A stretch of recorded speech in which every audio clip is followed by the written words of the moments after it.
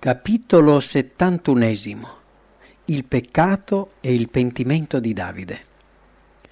La Bibbia non si dilunga affatto nel lodare gli uomini, tanto che perfino le virtù degli uomini migliori di tutti i tempi sono riferite con poche parole.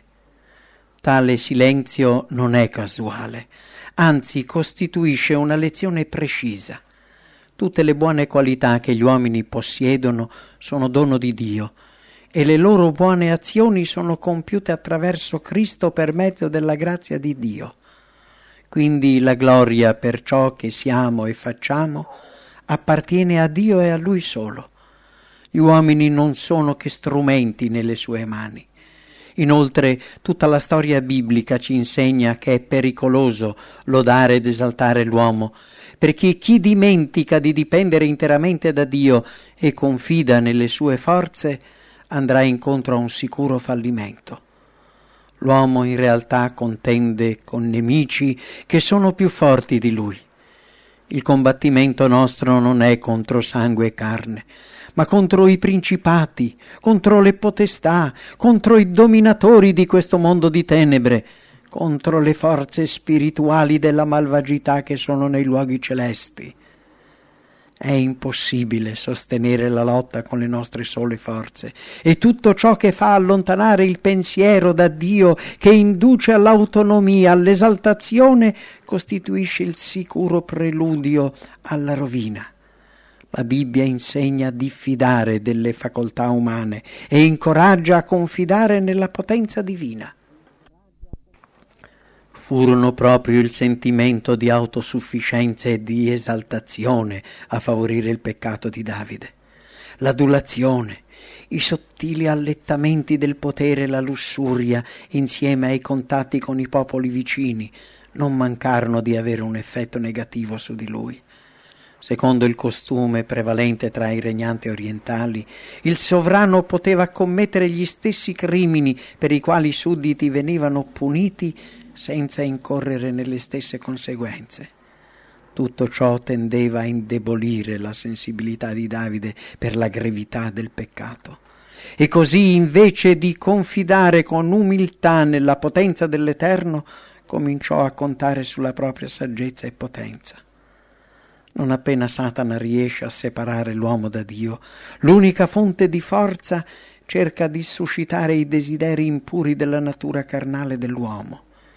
Il nemico non compie la sua opera in maniera brusca e allarmante, ma mina segretamente i principi morali basilari.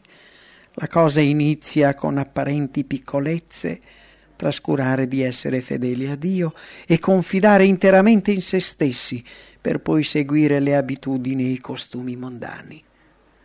Davide si ritirò a Gerusalemme, lasciando l'esercito a Giobbe prima che la guerra con gli Ammoniti terminasse. I siriani erano già stati sottomessi e si delineava con certezza la completa disfatta degli Ammoniti. Il re viveva tra gli onori procurati dalla vittoria e dal saggio modo di governare, e proprio ora che era tranquillo e senza protezione, il tentatore ne approfittò per occupare la sua mente. La grande cura di Dio per Davide, i grandi favori che gli aveva concesso avrebbero dovuto costituire le motivazioni più forti per rendere il suo carattere irreprensibile. Ma in quel periodo di rilassamento e di sicurezza Davide cessò di confidare in Dio, cedette a Satana, macchiandosi di gravi colpe. Egli, che era stato nominato dal cielo guida della nazione, eletto da Dio per eseguire la sua legge, calpestò quegli stessi precetti. Egli, che avrebbe dovuto essere il terrore dei malvagi, con le sue opere li incoraggiò. Nel passato Davide, consapevole della propria integrità, in mezzo ai pericoli si era affidato a Dio. La mano del Signore lo aveva guidato liberandolo dalle innumerevoli trappole che gli erano state tese. Ma ora, che era colpevole e impenitente, non chiese la guida e l'aiuto divini e cercò di liberarsi da solo dalle conseguenze pericolose che il suo peccato comportava. Batsheba, la cui bellezza fatale costituì una trappola per il re, era moglie di Uria lo Itteo, uno degli ufficiali più fedeli e più coraggiosi di Davide. Se quel crimine fosse stato reso noto, nessuno ne avrebbe potuto valutare le conseguenze. La legge di Dio considerava l'adultero colpevole di morte e quel fiero soldato così ingiustamente svergognato avrebbe potuto vendicarsi togliendo la vita al re o incitando la nazione alla rivolta. Ogni sforzo che Davide compì per tener segreta la sua colpa si dimostrò vano. Il re in balia di Satana, circondato dal pericolo, presagiva un disonore più amaro della morte. Vedeva solo una via di uscita e nella sua disperazione si affrettò ad aggiungere all'adulterio un assassinio. Colui che aveva tramato la distruzione di Saul cercava ora di trascinare Davide alla rovina. Per quanto si trattasse di tentazioni differenti, entrambe portavano alla trasgressione della legge di Dio. Davide pensava che se Uria fosse stato ucciso dai nemici in battaglia, la colpa di tale morte non sarebbe stata attribuita al re e Batsheba sarebbe potuta diventare sua moglie, fugando i sospetti e mantenendo l'onore reale. Uria fu reso delatore della propria condanna a morte. La lettera del re che lui stesso portò a Giobab ordinava: «Ponete Uria al fronte, dove più ferve la mischia, poi ritiratevi da lui, perché egli resti colpito e muoia». Anche Giobab, non esitando a ubbidire all'ordine del re, si macchiò della colpa di quell'inutile assassinio e così Uria cadde sotto la spada degli Ammoniti. Prima di allora Davide aveva regnato come pochi. Di lui è scritto che regnò facendo ragione e amministrando la giustizia a tutto il popolo. Con il suo comportamento integro aveva conquistato la fiducia e la fedeltà del popolo, ma quando si allontanò da Dio e cedette al maligno, divenne temporaneamente un agente di Satana. Occupava ancora la posizione autorevole che Dio gli aveva dato, pretese un'ubbidienza che avrebbe messo in pericolo l'anima di chi lo avrebbe ascoltato. Giobab, che aveva stipulato un'alleanza più con il re che con Dio, trasgredì la legge divina semplicemente perché il sovrano glielo ordinava. L'autorità di Davide proveniva da Dio e doveva essere esercitata solo se in armonia con la legge divina. Ubbidire a ordini che fossero contrari a tale legge significava peccare. Non v'è autorità se non da Dio, ma l'ubbidienza non ci deve portare a opporci alla legge di Dio. L'Apostolo Paolo, scrivendo ai Corinzi, enuncia il principio che dovrebbe dirigerci. Siate miei imitatori come anch'io lo sono di Cristo. Davide ricevette un resoconto dell'esecuzione del suo ordine talmente studiato da non coinvolgere né Giobab né il re stesso. Giobab diede al messo quest'ordine: quando avrai finito di raccontare al re tutto quello che è successo nella battaglia, se il re va in collera, tu digli ancora: il tuo servo Uria lo Itteo è morto anch'egli. Il messo dunque partì e giunto riferì a Davide tutto quello che Giobab l'aveva incaricato di dire. Il re rispose: dirai così a Giobab: non ti dolga quest'affare, poiché la spada or divora uno ed ora l'altro. Rinforza l'attacco contro la città e distruggila, e tu fagli coraggio. Dopo che Batsheba ebbe osservato i giorni del lutto previsto per il marito, Davide la mandò a cercare e la accolse in casa sua. Ella divenne sua moglie. Dopo che, animato da una coscienza sensibile e da un grande senso dell'onore, pur essendo in pericolo di vita, Davide non aveva alzato la mano sull'unto dell'Eterno. Ora cadeva talmente in basso da assassinare uno dei suoi soldati più fedeli e valenti, nella speranza di godere indisturbato delle conseguenze del suo peccato. Ecco come muta l'oro più lucente. Sin dall'inizio Satana ha indotto l'uomo alla trasgressione, presentandogli possibili vantaggi. Così sedusse gli angeli e fece peccare Adamo ed Eva, e così fa allontanare folle intere dalla volontà di Dio. Vi è tal via che all'uomo par dritta, ma finisce col menare alla morte. Come sono felici coloro che dopo essersi avventurati per quella strada e aver provato come siano amari i frutti del peccato, se ne allontanano per tempo. Dio con misericordia non abbandonò Davide alle lusinghe ingannatrici dei vantaggi del peccato che lo avrebbero portato a una completa rovina.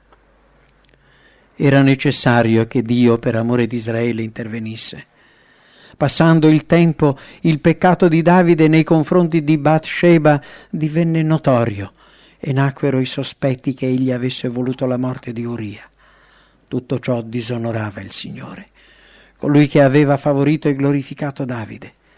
Il peccato del re dava un'immagine falsa del carattere di Dio, gettando il biasimo sul suo nome. Tutto ciò tendeva a indebolire la religiosità tra il popolo e ad affievolire in molti l'avversione per il peccato, mentre coloro che non amavano né temevano Dio erano incoraggiati a trasgredire. Il profeta Nathan ricevette l'ordine di portare a Davide un messaggio di rimprovero terribilmente severo. A pochi sovrani era possibile annunciare un simile messaggio di rimprovero senza perdere la vita. Nathan seppe dare la sentenza divina non solo senza indietreggiare, ma animato da quella saggezza divina necessaria per attrarre le simpatie del re. Ne risvegliò la coscienza e fece pronunciare dalle stesse sue labbra la sentenza di morte. Rivolgendosi a Davide come garante divinamente nominato dei diritti del suo popolo, il profeta riferì una storia di malvagità e oppressione che esigeva la riparazione del torto. V'erano 2 uomini della stessa città, uno ricco e l'altro povero. Il ricco aveva pecore e buoi in grandissimo numero, ma il povero non aveva nulla, fuorché una piccola agnellina che egli aveva comprata e allevata. Essa gli era cresciuta in casa insieme ai figliuoli, mangiando il pane di lui, bevendo alla sua coppa e dormendo sul suo seno, ed essa era per lui come una figliuola. Or, essendo arrivato un viaggiatore a casa dell'uomo ricco, questi, risparmiando le sue pecore e i suoi buoi, non ne prese per preparare un pasto al viaggiatore che era capitato da lui, ma pigliò l'agnella di quel povero uomo e ne fece delle vivande per colui che gli era venuto in casa. Allora l'ira di Davide s'accese fortemente contro quell'uomo e disse a Nathan: «Come è vero che l'Eterno vive, colui che ha fatto questo merita la morte, e pagherà 4 volte il valore dell'agnella per aver fatto una tale cosa e non aver avuto pietà». Nathan guardò il re fisso negli occhi e, alzando la mano, dichiarò solennemente: «Tu sei quell'uomo. Perché dunque hai tu disprezzata la parola dell'Eterno, facendo ciò che è male agli occhi suoi?» Il colpevole può tentare, come fece Davide, di nascondere il suo crimine agli uomini, seppellendo per sempre le sue azioni malvagie, ma tutte le cose sono nude e scoperte dinanzi agli occhi di colui al quale abbiamo da render ragione. Non v'è niente di nascosto che non abbia ad essere scoperto, né di occulto che non abbia a venire a notizia. Nathan continuò: «Così dice l'Eterno, l'Iddio di Israele: Io t'ho unto re di Israele e t'ho liberato dalle mani di Saul, Perché dunque hai tu disprezzata la parola dell'Eterno, facendo ciò che è male agli occhi suoi? Tu hai fatto morire con la spada Uria lo Itteo, hai preso per moglie la moglie sua e hai ucciso lui con la spada dei figliuoli di Ammon. Or dunque la spada non si allontanerà mai dalla tua casa.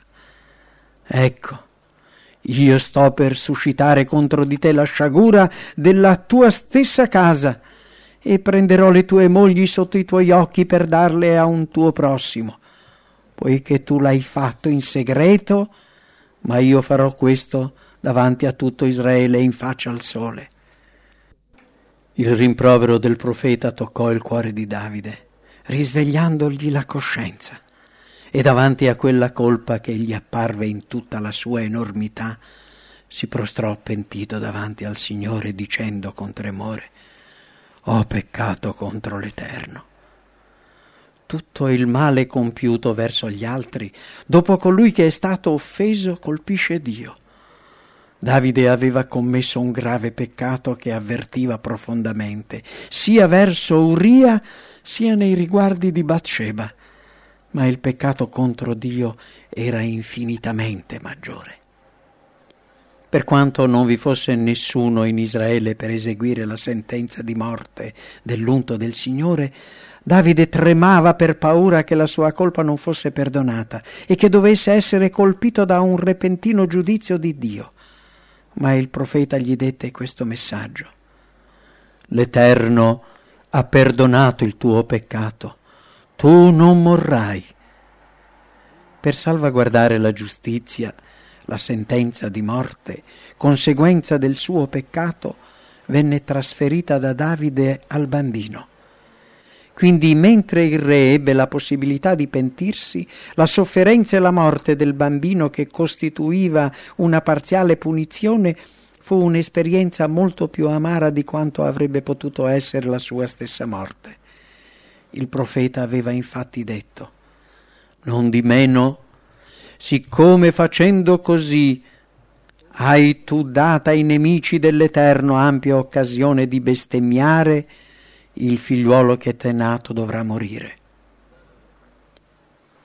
Quando il bambino venne colpito, Davide digiunò e fu profondamente umiliato.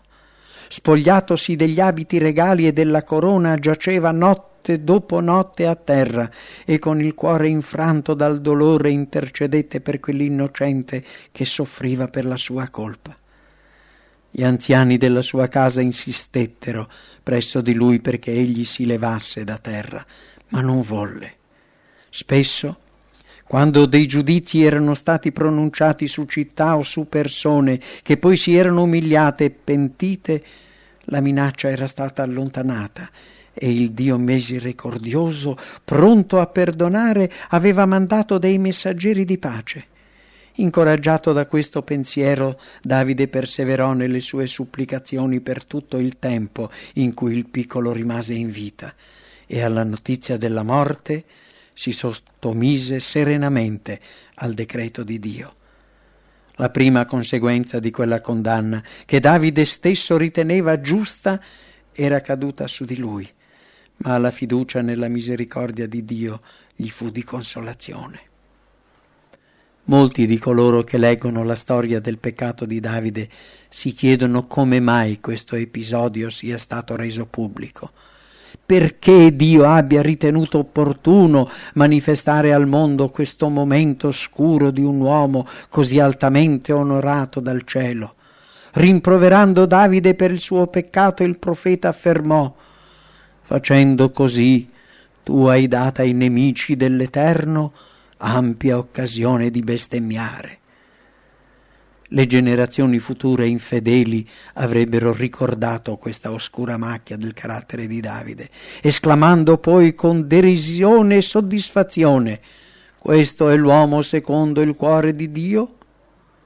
Sarebbe stato un vituperio per la religione. Dio e la sua parola sarebbero stati bestemmiati, l'incredulità avrebbe indurito i cuori e molti sotto il manto della pietà sarebbero diventati peccatori più sfacciati. La storia di Davide non è affatto di incoraggiamento nei confronti del peccato. Quando lui seguiva la volontà di Dio veniva chiamato l'uomo secondo il cuore di Dio, e quando peccava cessava di essere leale all'Eterno, finché ritornava a lui attraverso il pentimento. La parola di Dio dichiara con franchezza: quello che Davide aveva fatto dispiacque all'Eterno. E il Signore per mezzo del profeta disse a Davide: perché dunque hai tu disprezzata la parola dell'Eterno, facendo ciò che è male agli occhi suoi? Or dunque la spada non si allontanerà mai dalla tua casa, giacché tu m'hai disprezzato. Sebbene Davide si fosse pentito del peccato e fosse stato perdonato e accettato dal Signore, raccolse i funesti frutti di ciò che lui stesso aveva seminato. I giudizi che caddero su di lui e sul suo casato testimoniano di quanto Dio aborrisca il peccato. Prima di allora Dio aveva manifestato la sua provvidenza, proteggendo Davide da tutti i complotti dei nemici e agendo direttamente su Saul per frenarlo. Quel peccato aveva mutato il suo rapporto con Dio. Il Signore non poteva in nessun modo né sanzionare l'iniquità né esercitare la sua autorità per proteggere Davide dalle conseguenze del suo peccato, come lo aveva protetto dall'inimicizia di Saul. Davide era molto cambiato. La consapevolezza del peccato commesso e delle sue future conseguenze ne aveva infranto l'orgoglio. Si sentiva umiliato davanti ai suoi sudditi e la sua autorità ne risultò indebolita. La sua prosperità era stata sino ad allora attribuita all'ubbidienza consapevole dei comandamenti del Signore, ma ora che i sudditi avevano saputo del suo peccato sarebbero stati più facilmente indotti a peccare. Ne risultarono indeboliti l'autorità nel suo casato e il rispetto e l'ubbidienza dei figli. Quando avrebbe dovuto condannare il peccato, il senso di colpa lo induceva al silenzio e ciò gli impediva di amministrare la giustizia nella sua patria come prima. Il suo cattivo esempio influì sui figli, ma Dio non intervenne e lasciò che le cose seguissero il loro corso naturale, e ciò costituì per Davide un severo castigo. Per un intero anno dal suo sbaglio Davide visse apparentemente sereno. Non si notava nessuna prova evidente della disapprovazione divina, ma la sentenza di Dio pendeva su di lui. Il giorno del giudizio, che nessun pentimento avrebbe potuto evitare, era certo e si stava avvicinando rapidamente. Tutta la vita terrena del re sarebbe stata macchiata dal dolore e dalla vergogna. Coloro che, pensando all'esempio di Davide, cercano di sminuire la gravità dei propri peccati, dovrebbero imparare dal racconto biblico che la via della trasgressione è difficile, anche se come Davide lasciano la loro condotta iniqua anche in questa vita. Le conseguenze del peccato sono amare e difficili da sopportare. Dio voleva che la storia dello sbaglio di Davide facesse comprendere che perfino coloro che lui ha grandemente benedetto e favorito non sono al sicuro se dimenticano di pregare e vegliare. Questo è un episodio importante per coloro che hanno cercato di imparare con umiltà la lezione che Dio ha voluto loro insegnare. Di generazione in generazione migliaia di persone hanno così potuto comprendere quale pericolo il potere del tentatore faccia loro correre. Lo sbaglio di Davide, uomo così grandemente onorato dal Signore, risveglia sentimenti di umiltà e fa comprendere che solo Dio ci può sostenere tramite la sua potenza per mezzo della fede. Colui che sa che la propria forza e la propria salvezza sono in Dio, teme di fare il primo passo sul terreno di Satana. Davide Aveva cominciato a raccogliere i primi frutti della sua trasgressione anche prima che venisse pronunciata la sentenza divina. La sua coscienza non era tranquilla, come i seguenti versi del Salmo 32 e come pure l'angoscia che lo tormentava dimostrano. Beato colui la cui trasgressione è rimessa e il cui peccato è coperto. Beato l'uomo a cui l'Eterno non imputa l'iniquità e nel cui spirito non è frode alcuna. Mentr'io mi son taciuto, le mie ossa si sono consumate per ruggire ch'io facevo tutto il giorno. Poiché giorno e notte la tua mano s'aggrava su me, il mio succo vitale s'è mutato come per arsura d'estate. Abbi pietà di me, o Dio, secondo la tua benignità. Secondo la moltitudine delle tue compassioni, cancella i miei misfatti. Lavami del tutto della mia iniquità e nettami del mio peccato, poiché io conosco i miei misfatti e il mio peccato è del continuo davanti a me. Purificami con l'isso, poi sarò netto. Lavami e sarò più bianco che neve. Fammi udire gioia e allegrezza. Fai che le ossa che tu hai tritato festeggino. Nascondi la tua faccia dai miei peccati e cancella tutte le mie iniquità. O Dio, crea in me un cuor puro e rinnova dentro di me uno spirito ben saldo. Non rigettarmi dalla tua presenza e non togliermi lo Spirito tuo Santo. Rendimi la gioia e la salvezza e fai che uno spirito volenteroso mi sostenga. Io insegnerò le tue vie ai trasgressori e i peccatori si convertiranno a te. Liberami dal sangue versato, o Dio, Dio della mia salvezza, e la mia lingua celebrerà la tua giustizia.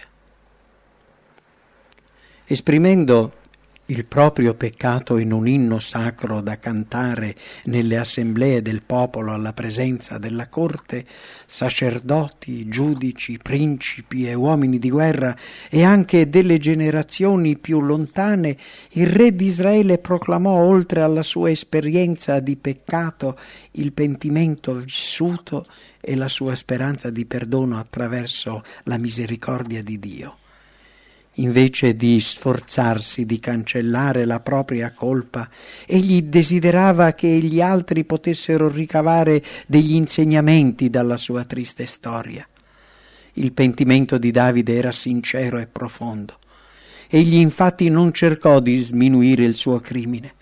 La sua preghiera non fu ispirata da nessun desiderio di evitare i giudizi minacciosi. Egli vide l'enormità della sua trasgressione nei confronti di Dio, comprese quanto si fosse contaminato e provò orrore per il proprio peccato. Oltre che per il perdono, egli, senza lasciarsi abbattere dalla disperazione, pregava per avere un cuore puro. Davide vide nelle promesse divine per il peccatore pentito la dimostrazione del suo perdono e della sua accettazione. Poiché tu non prendi piacere nei sacrifici, altrimenti io li offrirei. Tu non gradisci olocausto. I sacrifici di Dio sono lo spirito rotto. O Dio, tu non sprezzi lo spirito rotto e contrito. Davide era caduto, ma il Signore lo rialzava, ed ora era in maggiore armonia con Dio e in un rapporto di maggiore cordialità con gli altri di quanto lo fosse prima della caduta. Gioioso per la liberazione, cantò: Io t'ho dichiarato il mio peccato, non ho coperto la mia iniquità. Io t'ho detto: confesserò le mie trasgressioni all'Eterno, e tu hai perdonato l'iniquità del mio peccato. Tu sei il mio ricetto, tu mi guarderai da distretta, tu mi circonderai da canti di liberazione. Molti hanno contestato la giustizia di Dio in quanto egli aveva risparmiato Davide, gravemente colpevole, respingendo Saul per peccati molto meno rilevanti. Ma mentre Davide si umiliò e confessò i propri peccati, Saul disprezzò i rimproveri con un animo duro e impenitente. Questo momento della storia di Davide è molto significativo per il peccatore che si pente. Anzi, è una delle immagini più forti delle lotte e delle tentazioni che caratterizzano l'uomo, del pentimento genuino nei confronti di Dio e della fede nel nostro Signore Gesù Cristo. In tutte le epoche tale racconto è stato motivo di incoraggiamento per coloro che, caduti nella trappola del peccato, hanno lottato sotto il peso della loro colpa.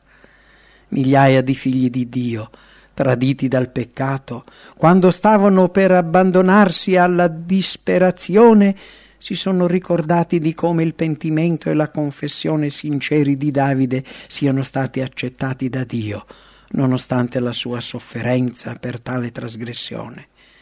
Essi hanno così ricevuto il coraggio di pentirsi e di cercare di nuovo di camminare nelle vie dei comandamenti del Signore.